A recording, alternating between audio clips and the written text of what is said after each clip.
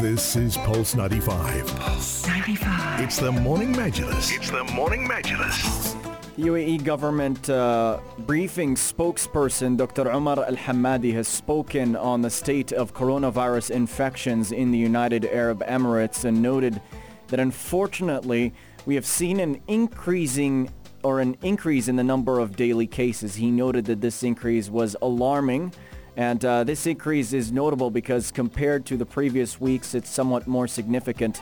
A daily increase of around 136 cases among both citizens and residents has been recorded, and that Hammadi said that most of these cases were caused by gatherings resulting from family and social visits, with people not complying with the precautionary measures such as social distancing and wearing masks. Al-Hammadi urged the public that for anybody who's going to go to sports facilities, especially to go to or closed spaces, they shouldn't go to them if they feel any symptoms. Al-Hammadi also noted the importance of leaving a distance of at least 2 meters with others, to wear masks, and regularly sterilize your hands before and after using shared devices. And this is a particularly important point. We're seeing a lot of sports being played, a lot of gyms being opened, and people working out like nothing is going on. And that aspect has been noted during the media briefing, the risk of acquiring infection in sports. Yeah, right. The risk of acquiring infection increases as a sport includes a greater number of participants. For example, tennis is not as dangerous as basketball, and team sports such as football are likely or more likely to spread the infection than individual sports such as solo running and weightlifting.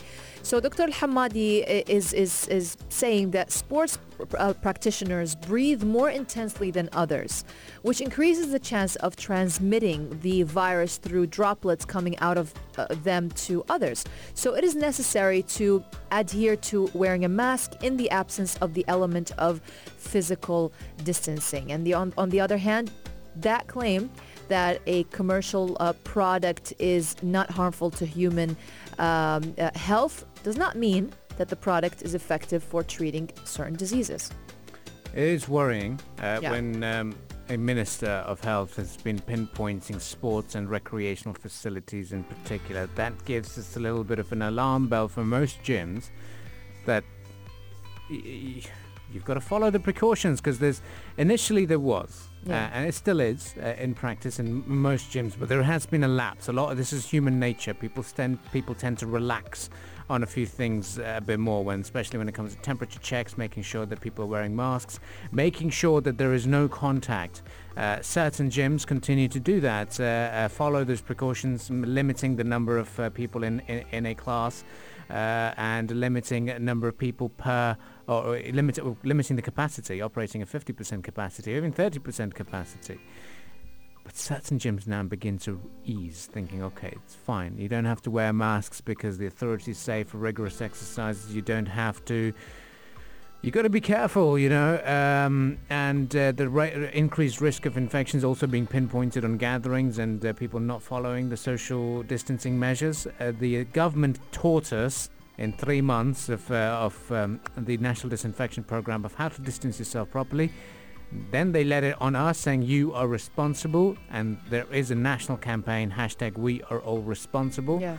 So it's now down to us if we want to be silly and continue with these big gatherings and not following the instructions given by the authorities, because look, the risk of the COVID-19 is still there, and we don't tend to accept it until it hits home, because for many of us it remains a number.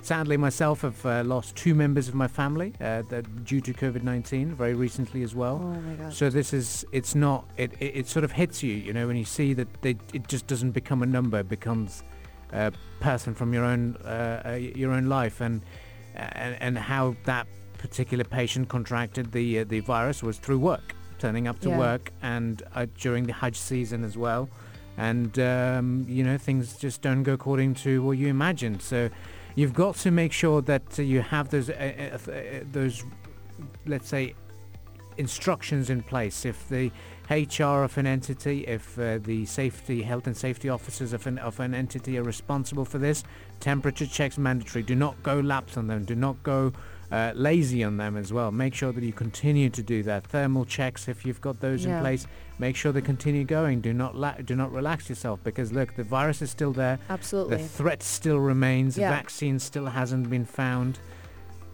And our fight against COVID-19 will not be complete unless we all comply to precautionary measures. Yep, exactly. And this worrying surge in the daily average number of new COVID-19 cases in the UAE is really due to the lack of compliance with those safety measures put by health officials.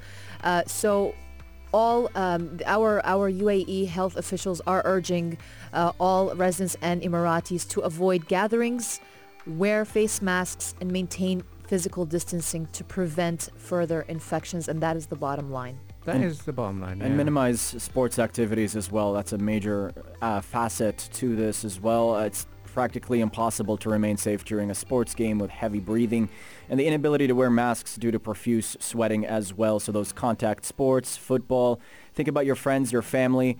You might be okay with being infected. We've heard that quite a bit because you're young and healthy, but the people you come in contact with, or your the relatives or your friends' loved ones, they might contract the infection and not survive. So that's definitely a major aspect to this, to be mindful of the role you play, your surroundings, where you can go, and don't go to places that don't follow precautions.